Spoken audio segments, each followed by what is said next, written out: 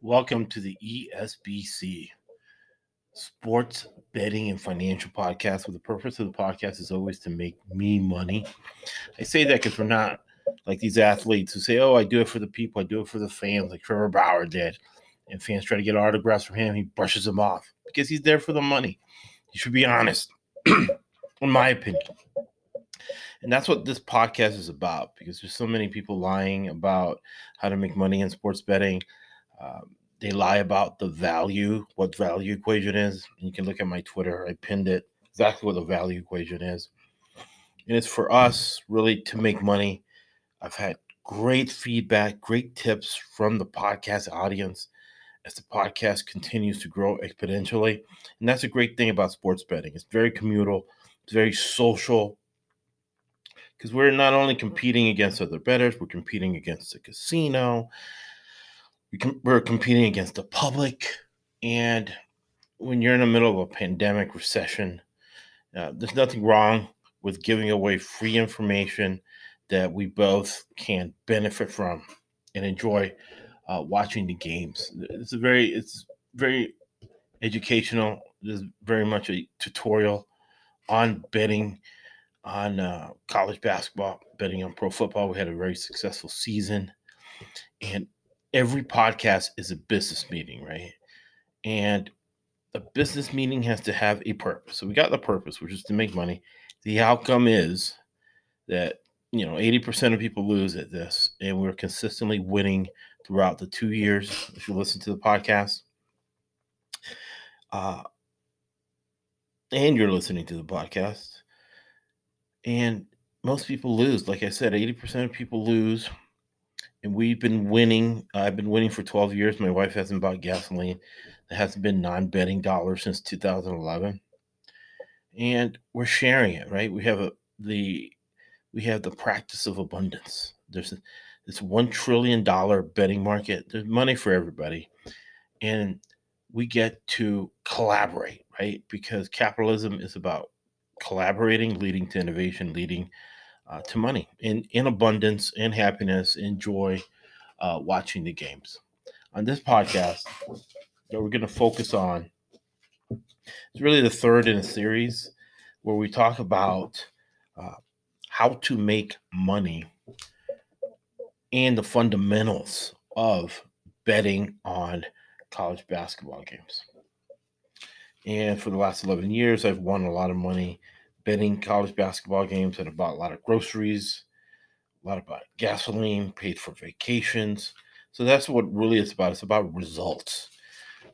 And to that end, in the episode notes, it's really a perspective. So we're going to take a legitimate financial markets, financial industry process and transparency to keep it 100% real all the time, right? Whatever you track and measure, you improve its performance 10 to 20%. So in the episode notes, really a prospectus, and we track everything, and we give you the numbers and the percentages. So 52.5% is break even. We're at 70 to 80%. College basketball, usually when we get to the playoffs of the NBA, we have a high percentage. And you can listen to it on the podcast. The last 2 years of the podcast, we've been in the mid 60s with NFL, and most people aren't. So this is a gift that we're giving to society and to people who watch sports, like to bet on sports, because really at the end of the day, especially if you own a business, you have a family, 80% of your time has to be in revenue generating activity. Now that in about 42 states, sports betting has been legalized. So the highest best use of your time watching games is being able to monetize games. So we're going to go over a few of the items that, as I've been watching the games, I've been reminded a little bit that are key to making money as we do our research for the NCAA tournament. And now with our Pac-12, we're back close to 70%, 52.5% break even. And remember, it's compound interest between 70 and 52.5. You consistently hit that. You consistently hit compound interest, and your money grows. So the number one thing we're going to look at is offensive rebounding. Offensive rebounding equals a turnover. Dan Wright, Hall of Fame basketball coach in St. Petersburg, Florida, Lakewood High, where I graduated, said that. Then I heard it from Norm Sloan, who took many teams to the Final Four, North Carolina State, Florida, back in the day.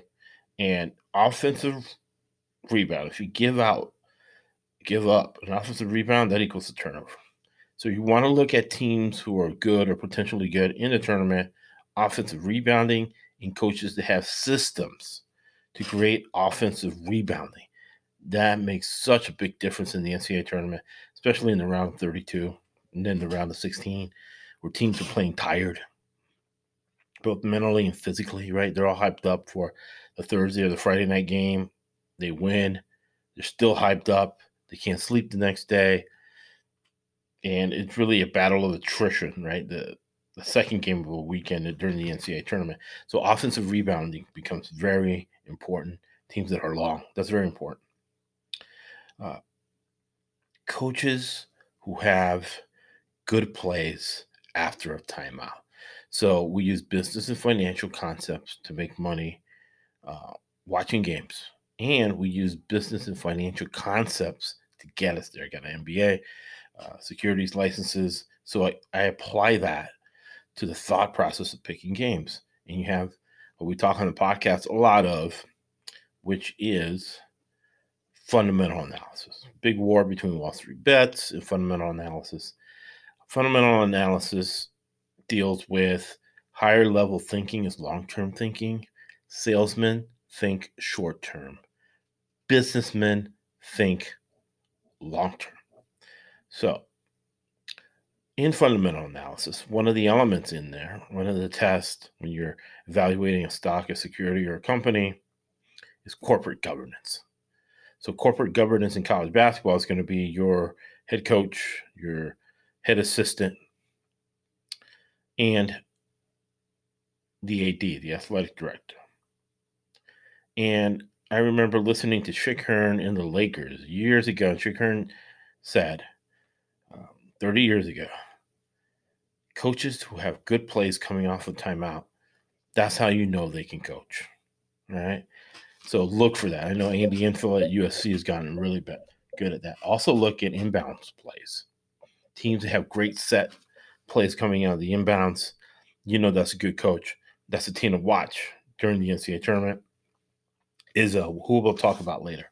So we're going to go through concepts that you have to look at that combine with the past two podcasts when you're evaluating who's going to win, who's going to cover in the NCAA tournament. Regular season is different because the game planning is different. Conference tournament is different as well until you get to the later rounds, and the same rules apply. So, offensive rebounding, coaches who have good plays coming out of timeout, and good inbounds plays, good set inbounds plays. That's something you want to take note of teams you want to put your hard-earned money on during the NCAA tournament. Another aspect to look at is something that's made us a lot of money through the years. It made us a lot of money during the NFL season, college football, and it's making us a lot of money with the NCAA right now, which is revenge games. So if a team lost to another team in the NCAA tournament last year, all right, you want to bet for them. Or if a team had a bad NCAA tournament, but they have, they're a Villanova type team with Coach Wright, you want to know they're going to cover the next year. because they have everything planned out in detail. Offensive rebounding, coaches who have good plays coming out of a timeout, revenge games, or revenge against the whole tournament that they, every couple of years, Villanova has a run. So if they lost in the second round last year, look for them to bounce back. Kansas is kind of the same way. So that's research we have to do as things have been crazy for the most part. Now, something I forgot to mention at the beginning of the podcast that we're going to add is we are going to go through. Next week, we'll have 16. This week, we'll have the top 10 teams to look out. I call them the betting top 10. Next week will be the betting top 16. So these are teams that kind of hit the dots on concepts we look for covering for us in certain games and being able to lock in on them with the factors that I've mentioned in the last last two podcasts. This will be the third one. Number one on my list is the Irvine Anteaters. With coach, I forgot his first name, I think is Russell something. He coached in the NBA. He's a great coach. He's not going to lose 2 in a row to the same team. He makes great adjustments. So look for Irvine. When they lose the second game of the series, look for them to cover. And on the margins, all things being equal, Irvine has an advantage because of coach. He does a great job. Next team we're going to look at is your Villanova Wildcats. Coach Wright, the aforementioned Coach Wright. That team looks tight, all right? So that's the team you want to follow and look at those lines and make a determination whether those lines are inflated or is it a situation where coach is earmarking this game, has this game circled on his calendar, is going to 100% cover. Number 3 on my list, and remember, this list is teams that aren't easy because nothing's ever easy. Highest level in probability theory is 80%. So, with that being said, these are teams that check a lot of the boxes. You're going to have a chance, the highest level, optimum level of chance of covering by doing your research. And the number 2 rule of betting is always do your research. And we have a link to the top 10 rules of betting in the episode notes. All right. So look at UCLA. UCLA has not covered all year. And in the first podcast, that was kind of a tutorial. Defensive teams do not cover when they have high spreads. So UCLA's been winning a lot of games. They have a high spread. But they're a defensive team. They do not cover as favorites, but they do cover as dogs. So that concept for 100%, got to keep it in your back pocket for the NCAA tournament. Oregon and Coach Dana Altman, they, for the most part, cover at the end of the season. Earlier in the season, they're always developing their guys. But Coach Altman kind of plans them for them to peak at the end, and they always do. I thought it was a little bit too early for them last weekend against Arizona.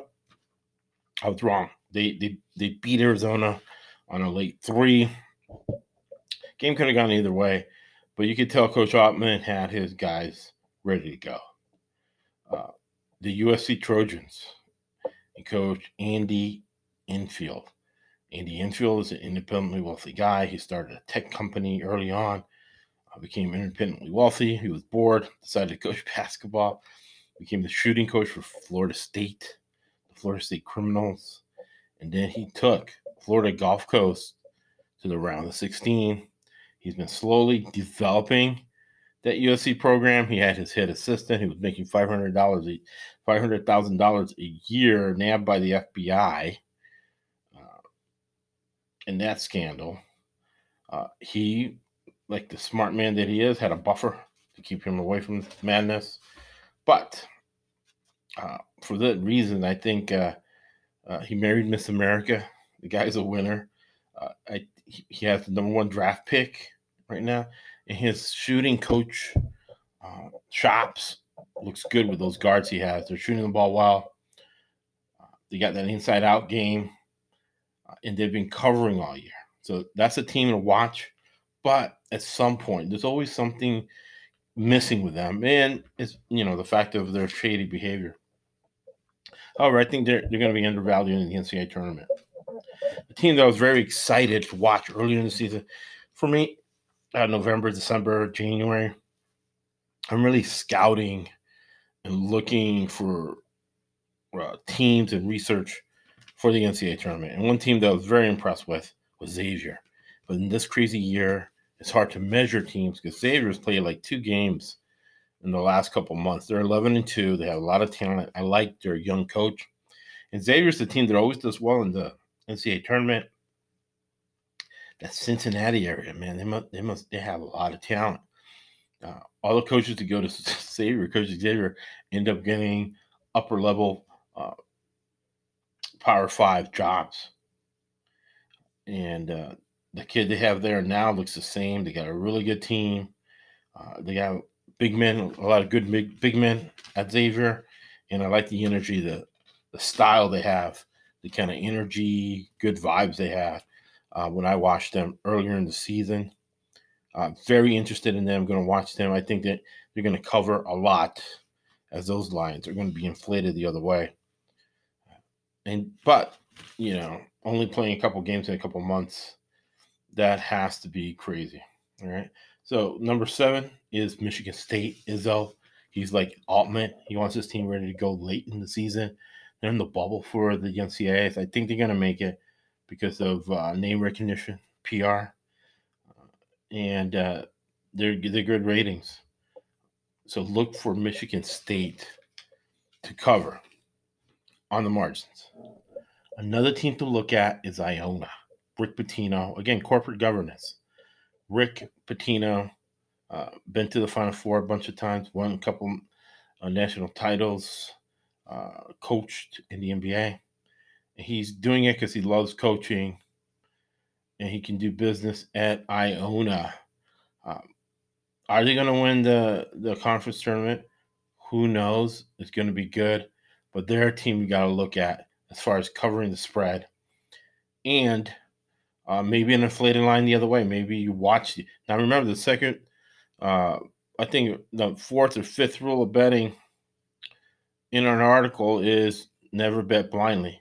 But now with the proliferation of college basketball everywhere, you can get a program or a package for $14.99. You can watch all the college basketball games. It's really worth it if you're betting on the games. So Rick Pitino at Iona, watch the team they're going to play next, and see if it's a inflated line because of Pitino, or does Pitino have an edge? However, again, it's a team that checks a lot of those dots, and Rick Pitino, Izzo, Dana Altman, really Mick Cronin, all these guys are going to have their teams peaking at the end. What that means for us, we monetize that. And because they lost games, moving forward, right? Especially after they lose a game, the price, right? The line is going to be in our favor with these teams. Again, I don't think Pitino is going to lose 2 in a row. I don't think he's going to not cover 2 times in a row. San Diego State is our number 9 team in our list of our top 10 teams to bet on and research their bet. So San Diego State, again, they want to peak late in the season. They're a defensive team. So what does that mean? On the margins, games are going to be under. And again, as a dog, you want to pick San Diego State all day. As a favorite, you want to stay away from them because they are a defensive team. And our number 10 and final team in the top 10 teams to bet on and to research for the NCAA tournament is your St. John's Redmen. Mike Anderson, 60 Minutes of Hell. Again, defensive team, even though they run up and down the court. They want to win the defenses. They want to win with turnovers. Auburn is another team you want to put in there. Now, the caveat for Auburn, St. John's, all right, to some extent, San Diego State, they'll extend the floor a little bit. is that they're deep teams. And remember, you want to look at depth in the NCAA tournament for the round of 32 and the round of 16 to bet on the teams with extra depth. And Auburn, St. John's, teams that press, play full court, play 10 guys. Their whole system, these are coaches that make millions of dollars, is predicated on wearing down the other team. All right. So the Auburn Tigers we're going to add there is our number 11 best teams to bet on. All right. That checks all the boxes we are looking for. All right. So let me know anything you need on our Twitter, where I've been giving you all the Pac-12 games. We're at 70%, 52.5% is break even, bet equal amounts in all games, and profit as we do our best to eliminate income inequality, financial illiteracy, right? Giving you business and financial concepts in order so you can monetize and have fun watching games. All right. We always close with Winston Churchill. We not only talk the talk, we walk the walk. We give you free picks.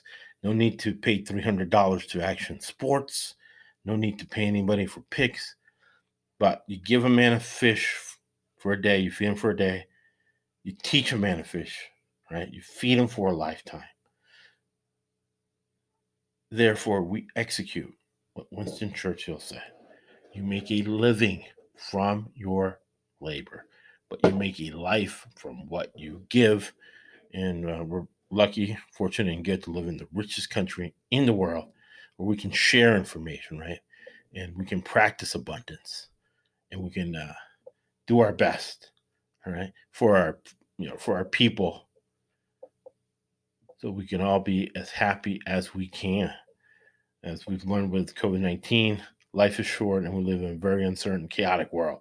Anytime we can do something to help somebody else, especially we have some commonality, like-minded people watching sports, we're happy to do so. Thank you for listening to the ESBC Podcast Network.